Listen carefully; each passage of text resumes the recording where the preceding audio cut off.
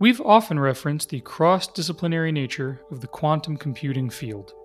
Nowhere is that clearer than in the stories of three of our guests, each of whom are professors at esteemed universities and each of whom are propelling the field forward. Each of whom in their own ways are turning the field into an industry. Margaret Martinosi, the head of the Directorate for Computer and Information Science and Engineering at the National Science Foundation and a professor of computer science at Princeton University. Tina Brower-Thomas, Principal Investigator for Integrated Quantum Materials and Director for the Integration for the NSF at Howard University. And Ken Brown, Professor in the Department of Electrical and Computer Engineering at Duke University. These three leaders talked us through the funding environment for quantum breakthroughs, the efforts to develop a more inclusive workforce, and the opportunity to build the very first practical, scalable, large-scale quantum computer through one of the leading approaches for creating qubits, trapped ions, charged atomic particles suspended in space, floating in a vacuum, in which qubits can be stored. In the case of both Tina and Ken, they entered the field unexpectedly, almost stumbling into their quantum futures while traveling other paths. Here's Tina Brower-Thomas. I had my first research experience in materials chemistry, working in polymer synthesis. And I took some graduate level courses, and the professor encouraged me to apply for a PhD program. And at the time, I was really into polymer chemistry, and I wanted to go to New York because I had also gotten into the Alvin Ailey School of Dance, and I was trying to figure out how I could do both. So I ended up at NYU Tandon School of Engineering, majoring in materials chemistry. And I started to understand a little bit more about sort of the harsh chemicals and the processes and the effects on the environment of processing polymers. Although the idea of processing the backbone carbon and hydrogen and nitrogen and how the processing of those materials could give you totally different properties was exciting. I didn't actually like the idea of how that could affect the environment. So I was seeking some other avenues of research, and I got into molecular electronics. And at the time, people weren't really calling it quantum mechanics, but it was quantum mechanics. And here's Ken Brown. So at the end of university, I was really interested in how quantum mechanics makes molecules and chemicals and everything function. And I decided to go to University of California, Berkeley to work with Martin Head-Gordon on quantum chemistry with the classical computer. But then UC Berkeley chemistry department had a terrible rule, which is you couldn't just work for the person you wanted to work for. You had to go meet with other people. And I went to meet with Birgitta Whaley.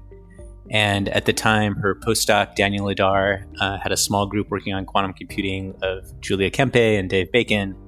And when they explained to me how a quantum computer could maybe actually solve these quantum chemistry problems, I was hooked. And I decided to do my PhD with Birgitta. Given how early we still are in the story of the quantum ecosystem, it isn't surprising that academia is where so many quantum careers begin.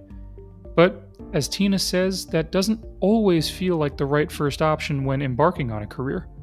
And then I did a postdoc and couldn't really agree with myself that I wanted to go in academia at the time. So I went into consulting, but eventually realized that I really liked academia. So I reached out to Howard University. I got involved with a nanotechnology center at Howard that was funded by the Nanotechnology Infrastructure Network. And my boss was actually invited to be a principal investigator for the Center of Integrated Quantum Materials. And I came on as a researcher and the co-director of education for the center. Carving out a career in this space seems to require an ability to remain not only curious, but adaptable. And Margaret Martinosi, a professor like Tina and Ken, but also, as mentioned at the top of the show, the leader of the Science Directorate at the National Science Foundation, explained to us that the nature of starting down one specific path before opening up to other possibilities as a field matures is in fact the basis for a strong funding thesis too. So I think one thing is that when you're making sort of initial investments in a field, relatively modest investments within a single topic, within a single discipline, can be deeply impactful. And then as a field matures, it's often helpful to create more convergent and interdisciplinary investments across different topic areas to bring something together at scale and to test things in broader ways. And so I think what you see in NSF's investments, especially over the last year in the Quantum Leap Challenge Institutes, is an example of trying to show things in a broader and more interdisciplinary and at-scale way. And I think you also see through NSF's investments in things like the QCIS Faculty Fellows Program, which is an effort to bring computer scientists into quantum information science in greater numbers. These are investments that are intended to promote and cultivate interdisciplinary interactions that will help the field advance and move from sort of topical specificity to something that's broader. Margaret's point about NSF's funding serving as an example of trying to show things in a broader and more interdisciplinary way and at scale, this is exactly the sort of thing I was most excited to hear with regard to funding. Because the folks that comprise this ecosystem do not always have linear career paths. They are themselves practitioners of interdisciplinary work. I mean, Tina could have been a full-time dancer, and Ken could have never gone to Berkeley. But something compelled them. Compelled all three of our guests, in fact, to stay in the realm of quantum information science and to bring their expertise to the academy, where they can make massive change from within. Universities are, after all, centers of connection, employment, and financing for so many of the most daring ideas. And the history of quantum computing would be incomplete without recognizing their contribution. I'm Matt Hooper, and this is Forwards and Backwards, a history of quantum computing. In 2015, I went by myself one evening to see the film Tomorrowland, starring George Clooney and based on the Disney attraction of the same name. I don't remember much about it. I don't even know if it was any good, but when the lights came up in the theater and the end credits rolled, I found myself crying. I know, I was surprised too. The optimism, the retrofuturism that sort of decorated the whole film, it reminded me that the future was not always rendered a dystopia. That back in the middle of the 20th century, the Jetsons were as likely a glimpse of tomorrow as Mad Max Fury Road.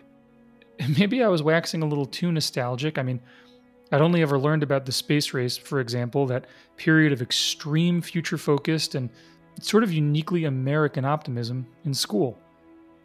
Much as we discussed the nuclear arms race during the Cold War in Episode 1, the space race was a parallel US-USSR competition that doubled as a way of recruiting bright young minds for careers in science and technology. The magic of President Eisenhower was a rallying force to an undecided conference. And to give added impetus to its purpose, word was received of the successful launching of the Atlas intercontinental missile, an answer in part at least to Russia's space supremacy.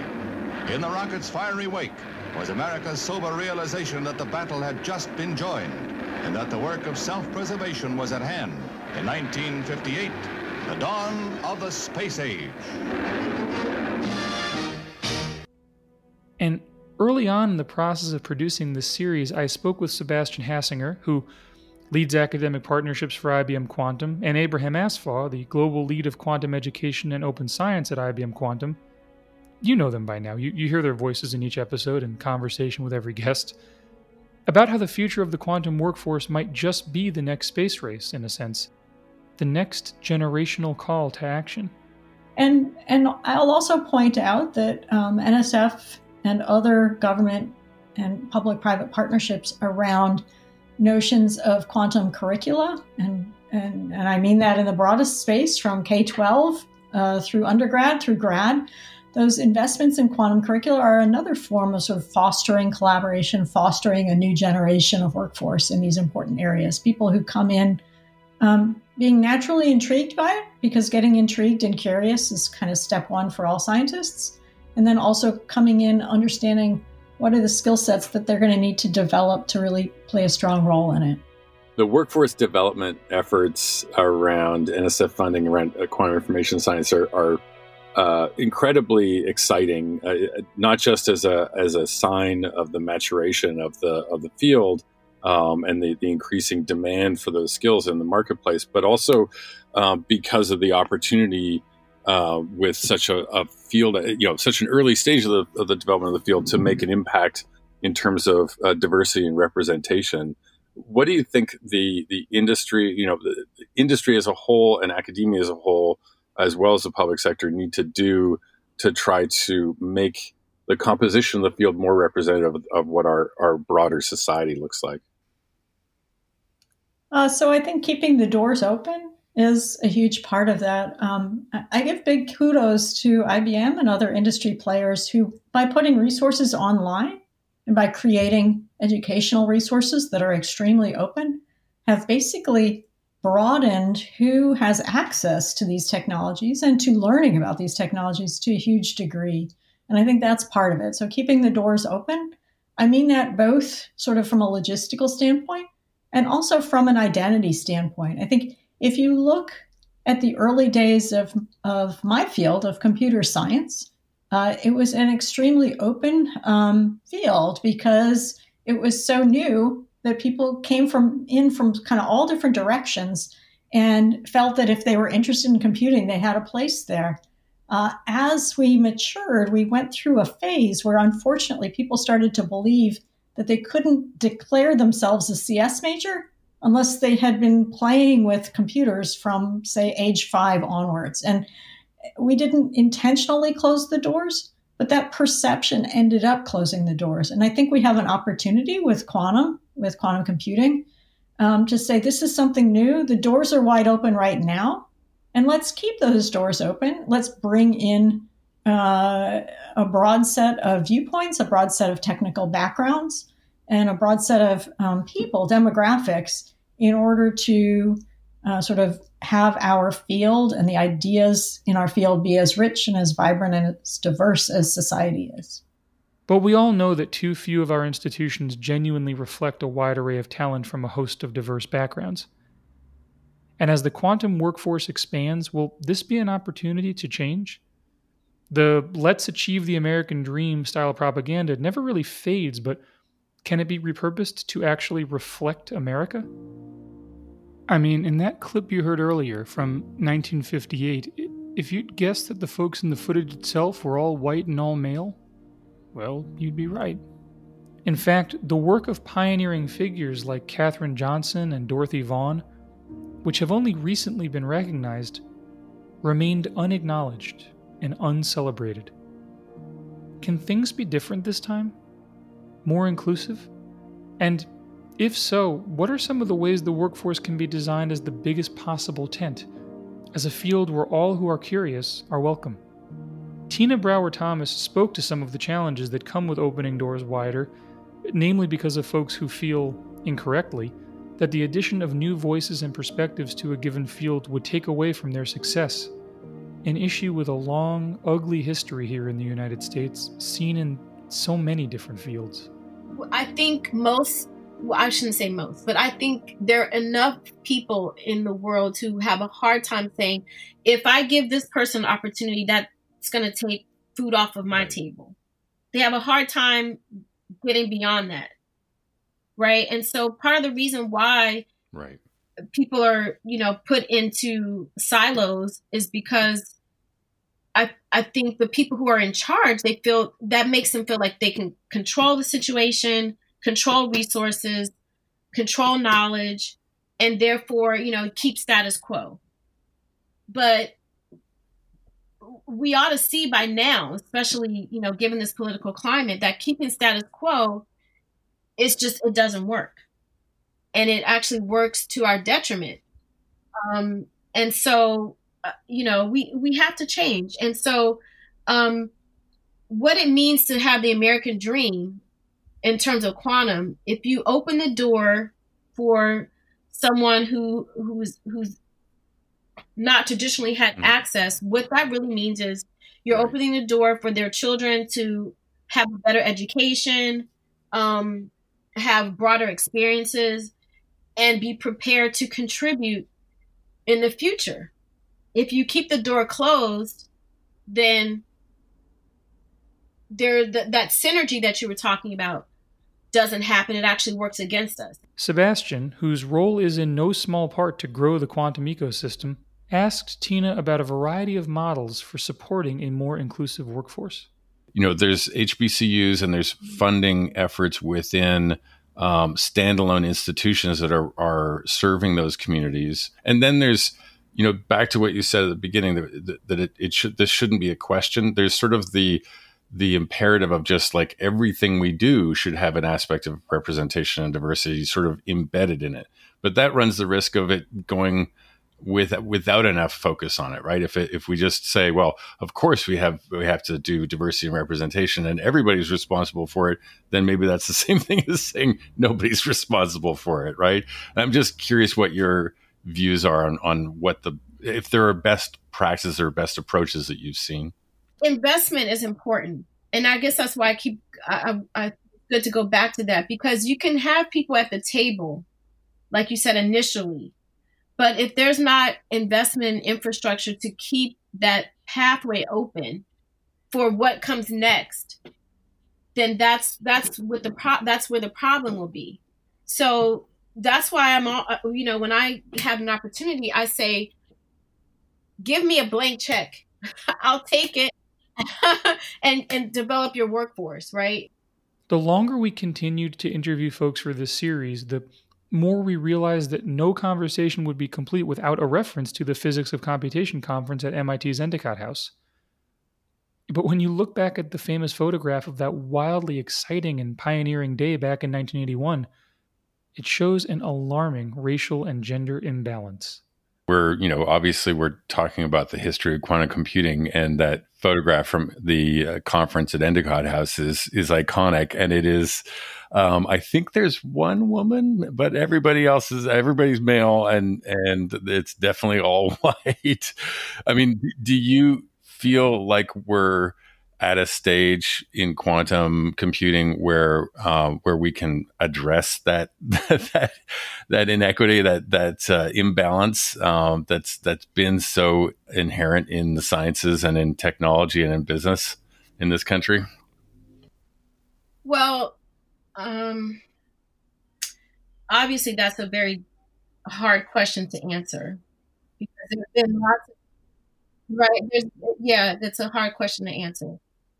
I think what I was saying was obviously aspirational, right? Where that question would not have to be asked, because, right. We all contribute to the society. We all pay taxes. We all, should have equal resources for education and health and housing and so forth, right? So it's obviously aspirational, because we know that that's not the case. But certainly, I think what does help is a sincerity of the idea that we all have a contribution to make. Given how non-intuitive this work is, and how necessary it is to include as many talented folks from as many varied backgrounds as possible, is there an ideal way to point to, especially for young people considering a technical career, point down a particular road and say, hey, this is your quantum path? The question is, how do you get there, right? That's what you're asking. And I wish I could tell you I have the answer. There is not one answer to that. I think number one, though, one thing that has to be considered is, if you don't see someone that looks like you doing the work, then you probably, I think, may not think it's for you. So we have to change the narrative that science or quantum or math is for certain people and not for other people. So that's the first thing. We have to get away from these silos of who is supposed to do this and who is supposed to do the other thing. I mean, when I went for my PhD, I had colleagues, my first class, ask me why I was not in a music video. Literally asked me that. And it was so hard for me to really wrap my mind around that, because obviously I had been trained in classical dance and modern dance for years. And I went back and forth about, do I, as an African-American woman, do I need do we need another dancer or singer, or do we need someone who's doing this other thing? Because I was getting that message from my network that, hey, go, you should really do this science. You're really good at it. We need more people that look like you involved in science. Without seeing yourself represented in a field, the prospect of building your career in that field can feel insurmountable.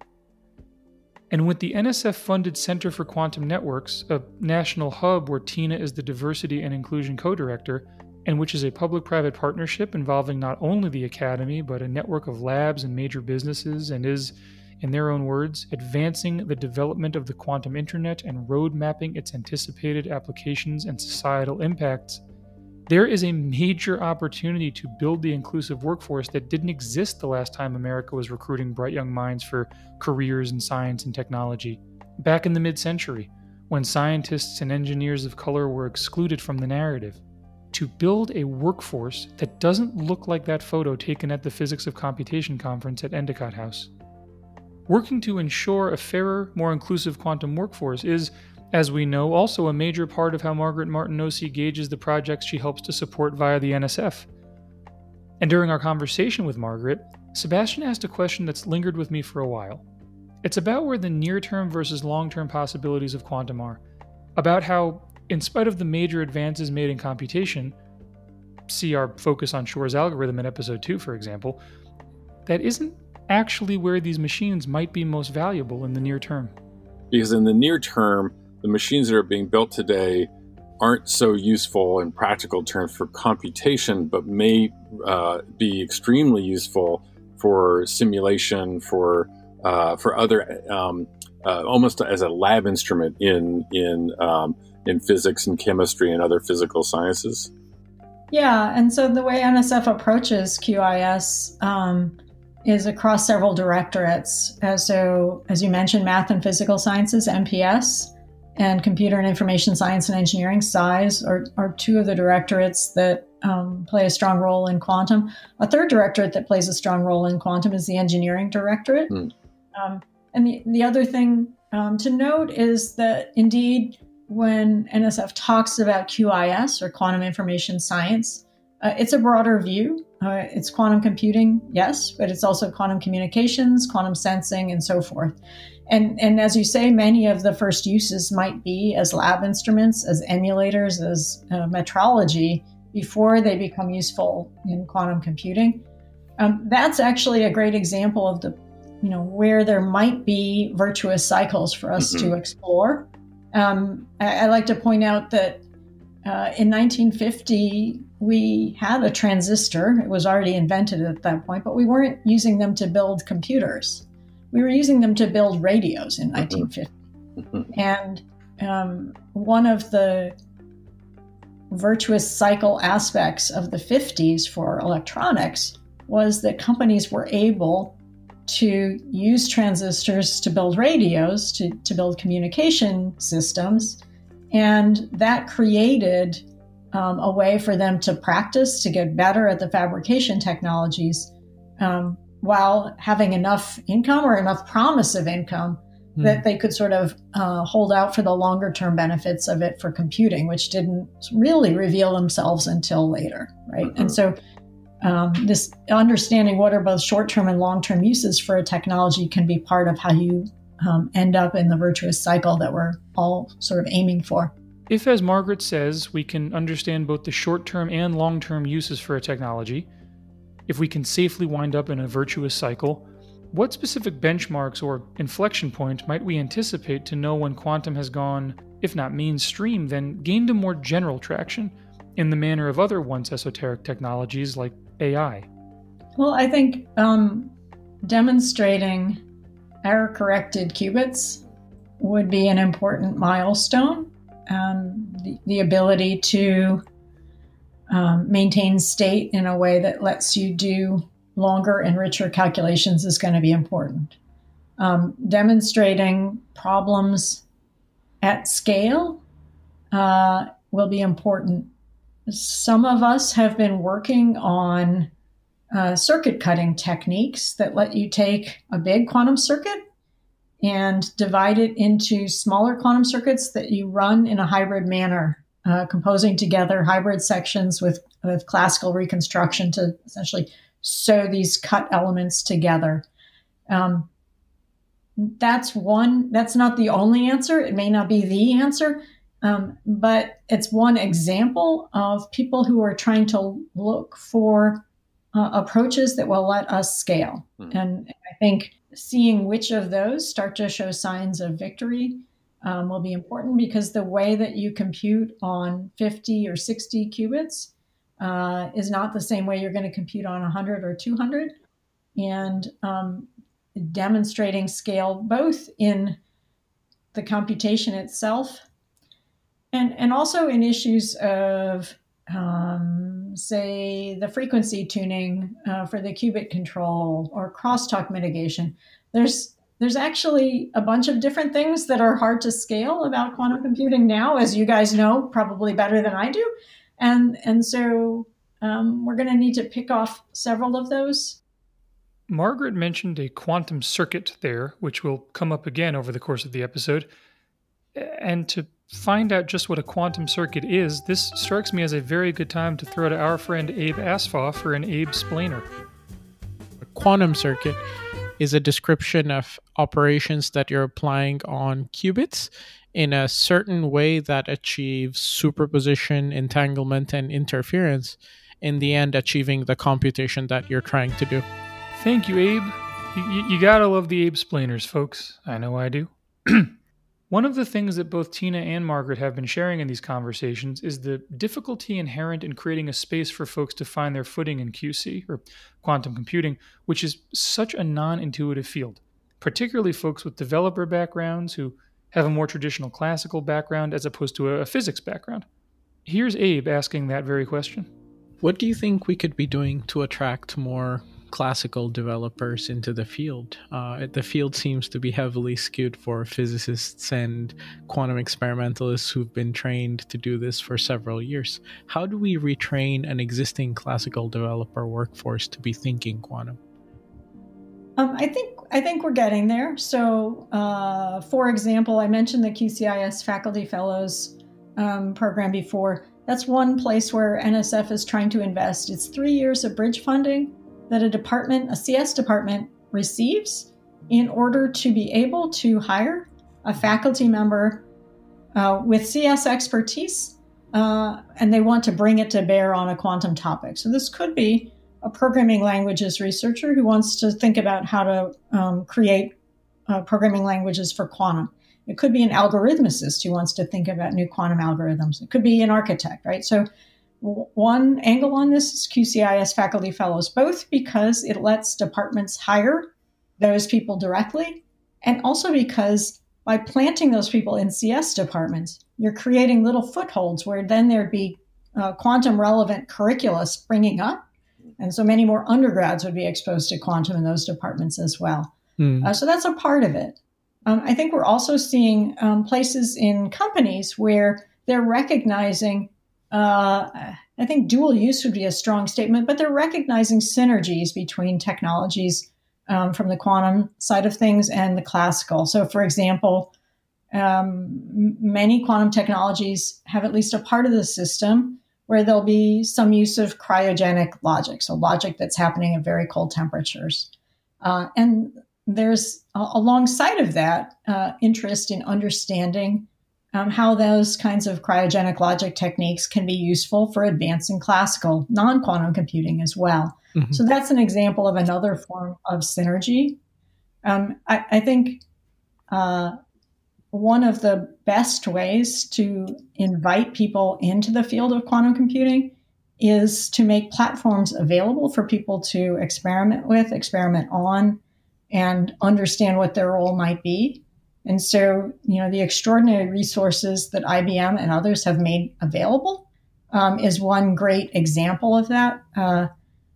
About 8 months ago, NSF issued a Dear Colleague letter, a DCL, offering supplemental funding to researchers who wanted to train a student to become better at using one of these platforms. And so the idea of this platform's DCL was to make sure that our research community was well engaged with the platforms and prototypes that are available from IBM, from Microsoft, from Amazon Web Services, and so forth, in order to make sure students were gaining that kind of experience.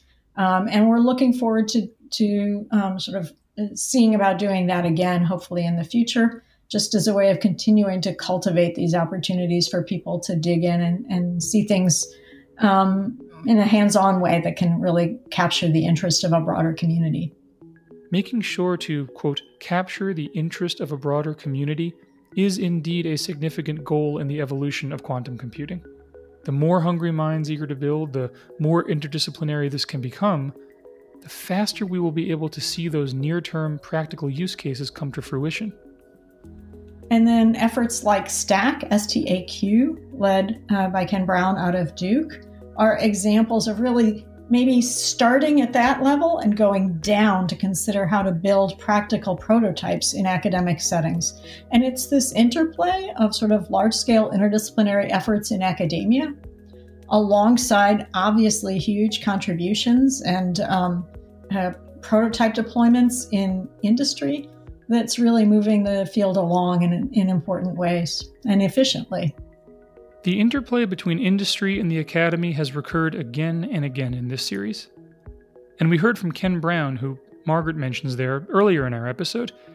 Ken started his quantum journey back in the late 90s, so just a few years since Peter Shor developed his quantum algorithm for factoring and, after a start in theory, discovered that it was in the realm of experimentation where he'd be more comfortable, starting with experiments in nuclear magnetic resonance, or NMR. I started in 1998. It's been a few years since Shor's algorithm. People were very excited. Nobody had any idea on how to build them. And so my PhD was mostly looking at, theoretically, at all kinds of possible ways one could try to build a quantum computer. And when I finished, I just really felt like the theory was so far ahead of experiments that I don't know, I felt like I should try to help with the experiments, which is pure hubris. I knew Isaac Chuang. I'd met him when he was at IBM Almaden. The whole lab went on a little field trip one day from Berkeley down to Almaden. And so I emailed Ike and I asked if he'd be interested in maybe having me do some NMR experiments, which is what he was doing, as a way to switch to experiments. And Ike kindly invited me out, gave me an interview. During the interview, I was incredibly lucky and I solved one theory problem for one of his students, which I think made him think, okay, it's worth the risk. This guy at least could do something. But then NMR is actually a great system for a theorist to get started at the time, because an NMR device, because of its functionality in medicine and biology, had a great control system. And so basically I just took the codes that I used to type to run on my classical computer, and instead I would just send pulses to the NMR device. Let's talk a little bit about how NMR works. So, you have all of the nucleuses in any molecule often have a magnetic spin. And hydrogen, which is very abundant in organic molecules, has a magnetic spin of 1/2. And the very nice thing about it is that the frequency of which that basically qubit spins depends on the chemical environment it sees.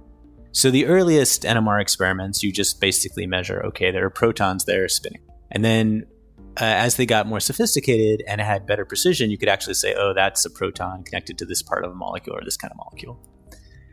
And then as the molecules became more complicated, you had the problem that maybe there are pieces of molecules which are near each other that you want to figure out, like, oh, this part is next to this part is next to that part. And then what you take advantage of is the fact that these little magnetic dipoles actually interact with each other.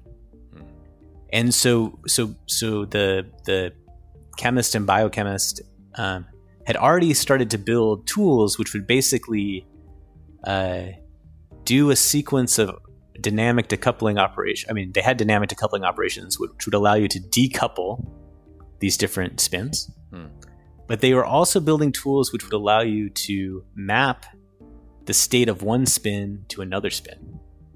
And because the quality of that mapping depended on their relative location and the strength of their interaction in this molecule, you could actually make these 2D NMR spectra, which would allow you to construct the 3D, a 3D picture of the molecule. When quantum computing came about, people who were working in NMR and had thought about these kind of interactions immediately saw how to map basically quantum circuits onto these machines. The challenge was that there's for room temperature NMR, where most of these experiments take place, the initialization was really hard. In fact, you're just looking at a tiny, this tiny bit of thermal bias at room temperature, which is just tiny. And so people came up with different schemes which would make it look effectively like it was a pure state moving. But it was really hard to see how to scale that up to many, many nuclear spins, to many qubits. This tinkering, this experimenting with Isaac Chuang, led eventually to a decision to shift away from NMR technology as a method for designing and eventually building quantum computers towards ion trapping. Landing at Ike's lab just in time for this evolution was significant in Ken's career. He'd started out under Brigitte Whaley at Berkeley, and who, as it so happens, was colleagues with Umesh Vazirani, who you might remember as a major influence on Peter Shor from back in episode 2, and Ken soon found that NMR, a major 20th century technology, provided a blueprint to control trapped ion systems. Also, for some context here, a quantum gate is a logical operation on a qubit that, in combination, create quantum circuits or programs. And you'll recall what a circuit is from our earlier Abe splainer. So then in Ike's lab, you're doing this work with NMR. Initialization is increasingly sort of challenging. And there's a moment at which Ike really takes the decision to shift to trapped ions, right? You were mentioning that he sort of, in many ways sort of abruptly changed direction and abandoned NMR because of the limitations with it going forward. Yeah, that's right. It really was, it still really strikes me as pretty fearless. So there was some really great ion trapping work going around, at NIST, of course, Chris Monroe's group, Rainer Blatt's group, and many others. We had a special connection with Urabe, Professor Urabe at Osaka University. But basically what was great and remains great about trapped ions is that initialization, preparation, is really quite good due to optical pumping. And that solved that problem. This development of these Molmar-Sorensen or phase geometric gates to make an XX type interaction between the ions has led to really high quality 2-qubit gates. And already at that time, they were pretty good. And then in some sense, the control, even though you're sending in lasers, you're doing RF modulation in the kind of the few hundred megahertz range, which is basically the same as NMR. And right. So Ike said, basically Ike came to lab one day and was like, I think we should do ion traps. What do you think? And I said, sure, why not? Ken's work with trapped ions is a major step on the road towards building a practical, scalable quantum computer. Where the work at MIT differs from the work of major industry players, this difference in the academy especially is in the trapped ion approach. See, superconducting qubits, favored by many industry leaders, and unlike trapped ion qubits, are manufactured, and so the error rate is high and there's extreme unreliability involved for any eager developer. Trapped ion qubits, as they are made from atomic ions, are not manufactured, naturally, and in the creation of trapped ion qubits, the atoms have each had an electron removed, and with the help of lasers, they can become entangled. They can achieve that both-and state we've discussed before, and quantum information is then able to be encoded, quote, not just onto the qubits themselves, but also into their entangled correlations. The back half of that sentence was a direct quote from The Quest for the Golden Ring, an article available at stories.duke.edu/earth-2-quantum. I quote from this Duke University website directly for two reasons. One, because the DQC, or Duke Quantum Center, is, like the Center for Quantum Networks, a hub for developing the next great scientific workforce, the quantum workforce, and they're very much worth highlighting here. And two, because the DQC is in and of itself an innovation on the part of one of the most prestigious universities in the world, a major investment on the part of the Academy. Now, you might remember in episode 2 when Ken Brown referred to the funding climate for his chosen field. I would call that the first quantum winter. In the early 2000s, in the sort of valley between Shor's algorithm and the rapid developments of the 2010s. Well, I asked Sebastian about this in the wake of our discussion with Ken, about funding cycles, particularly in the quest to represent qubits in the superconductor versus trapped ion debate. I think, there was a tremendous amount of excitement in the academic research community. There was just a huge amount of activity around trying to find other ways to instantiate qubits because of the limitations of NMR. So trapped ion comes about sometime in the late 90s. And actually, Ken Brown, who we interviewed, was involved in sort of early versions of trapped ions. And then superconducting qubits also come about. So there's very quickly a bunch of different models for building qubits, but at the same time, academic researchers get really excited when they are they're on the beginning of a path that's going to lead to an incredible breakthrough in 10 to 15 years. Right. Government funding and private sector funding tends to have a shorter horizon than that generally, especially in these days.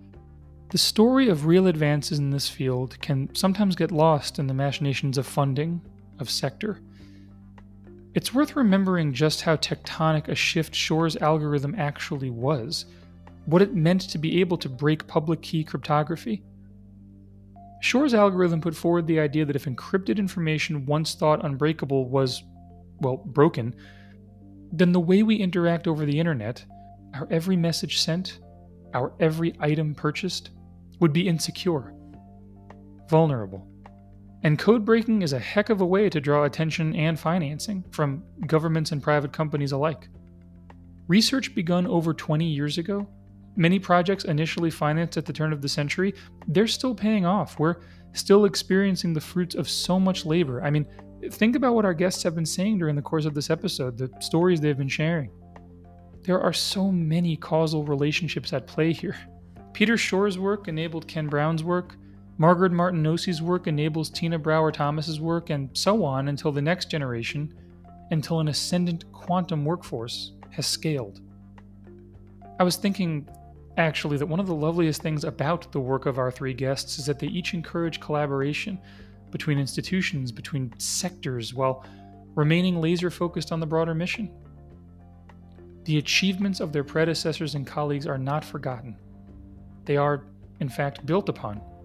The quantum ecosystem, from the very beginning, as we have learned time and again on this show, is driven by this shared mission to outperform what we all previously thought possible on even the most sophisticated classical computer.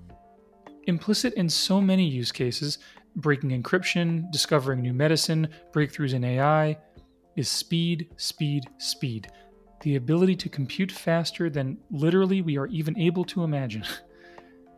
The race is on to build stable, practical quantum computers, and the learnings are being shared widely through papers and lectures, and frankly, they have to be.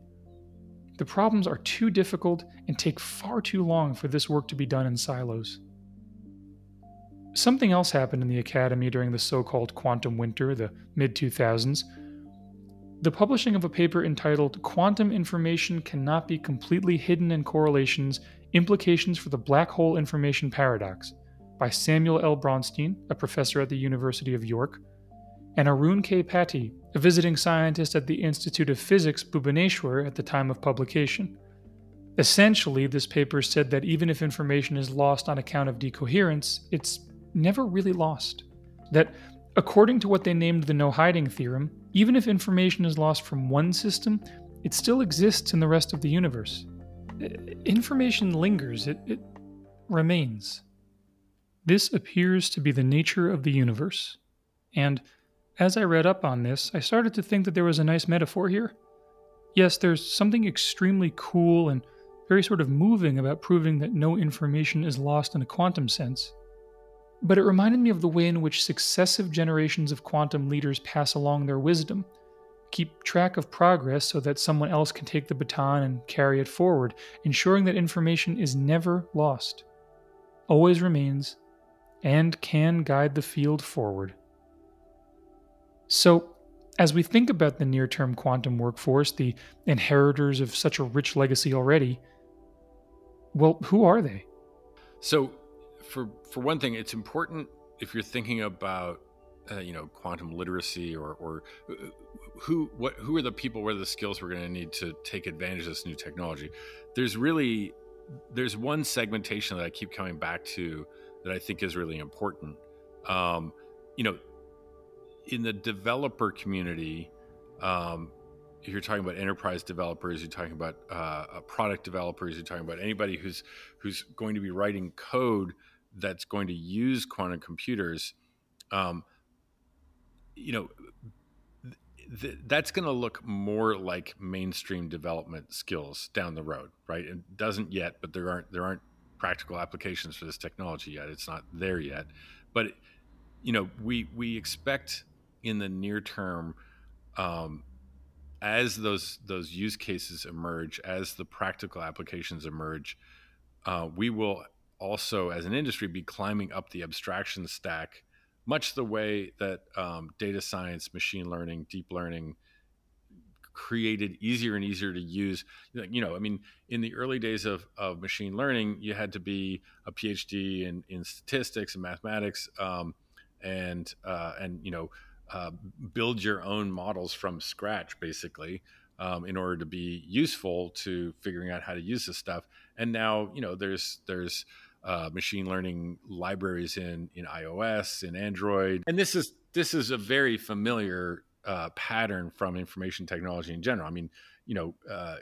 With personal computers, the Heathkit era, you had to build it by hand and then set the registers by hand, like with toggle switches and stuff, and then you could do computations. And now, if you put one of those on a table in front of a bunch of kids who are learning how to code in Python, they wouldn't know that it was a computer, right? It's that same kind of evolutions going on. So there's a distinction between developer skills needed to use quantum computing in applications versus, when I think of a quantum workforce, I think of you mentioned the mission to the moon but just before, and I think in similar terms, right? The Apollo program was the product of something like 400,000 people's labor for 7 or 8 years, right, before something got off the ground, and we're in that kind of situation right now. There's years and years and years and years and years of labor from very highly trained, specialized, focused, technical individuals, scientific minds, right?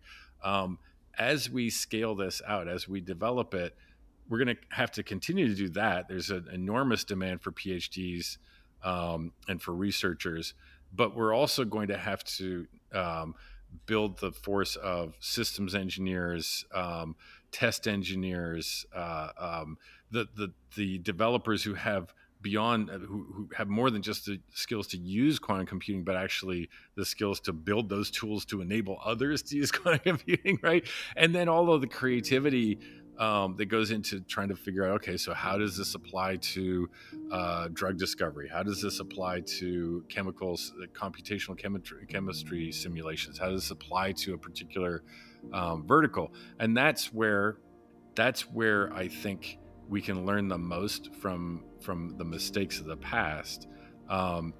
We need as many diverse viewpoints and modes of creative thought as possible to try to get a grip on what we can do with this stuff and what's the best stuff that we can do with this stuff, right? Let's not just use it for the first thing that occurs to us, especially if we are a small group of white men, right? That's the history of a lot of the history of information technology. You can trace a lot of the problems back to the lack of diversity in design and in thinking through these applications. Like, the biases in AI models, for example, are very obviously gendered and racial based, right? I mean, we have the luxury of hitting a reset button to a certain degree. This is a new field. It's made up of a bunch of other fields, all of which are not that diverse, in STEM in general. But at least, with this new arena, we can be more mindful about making sure the opportunities to join in and to participate and to contribute are more accessible to more people all around the world. Sebastian's thoughtful response, with an eye on the future and an awareness of the past, both the history of the quantum field and, the space race too, though thankfully he didn't also reference the movie Tomorrowland, is a reminder that in terms of support, interest, funding, the peaks and valleys recur. That information, wisdom is never lost, but that there are different moments in the cycle where there are major breakthroughs and also where there are small, careful, incremental steps forward en route to making quantum computers real, making quantum computers accessible, making quantum computers useful. I wondered where in this cycle we were now. So I asked. We've been hearing different, we got into it a little bit, right? Which is, okay, this was a sort of quantum desert. This was the quantum lush valley, different, usually vis-a-vis funding climates. But in terms of also just cultural importance and the way that new talent can think about an industry, would you say that we are in a quantum desert? I think it will be interesting to see whether the excited people coming in now are going to stick around for a while, or right. So sometimes excitement means pulling in people who are thinking on different time scales than maybe where the success will actually come. But to me, this is a great peak moment in many ways. The demonstrations of the past 2, 3, 4 years are extraordinary. What fun it has been to sort of be around for this and to watch it unfold. It's been extraordinary. So is it done yet? No, but I don't know. So maybe peak isn't the right word for it. I have climbed enough mountains. I'm enough of a hiker that I know about the notion that you get to what you think is the summit, and then you realize, oh, there's a little call, and then we go up some more. Right. So we may not be at the peak, but there's a pretty darn good view, and it's been a great hike, and now we'll keep going up. The story we're telling marks the largest scale coming together of disparate disciplines in the history of computing. Physicists, electrical engineers, computer scientists, and chemists. In future episodes, we'll meet folks who represent industry, folks who present near-term practical use cases for quantum computers, and also a founding father of quantum information science. But it is important that we recognize here, now, in this episode, the extraordinary contribution of the Academy, where so much took root, and where leaders like Tina Brouwer-Thomas, Margaret Martinosi, and Ken Brown are still showing us the way forward. That's our show, folks. I would like to thank our guests, Tina Brouwer-Thomas, Ken Brown, and Margaret Martinosi, co-creators Sebastian Hassinger and Abraham Asfaw, the whole IBM Quantum team for their support and cooperation, and of course you, our listeners. I am your writer and host, Matt Hooper, and we will catch you all next time. Thanks, everyone.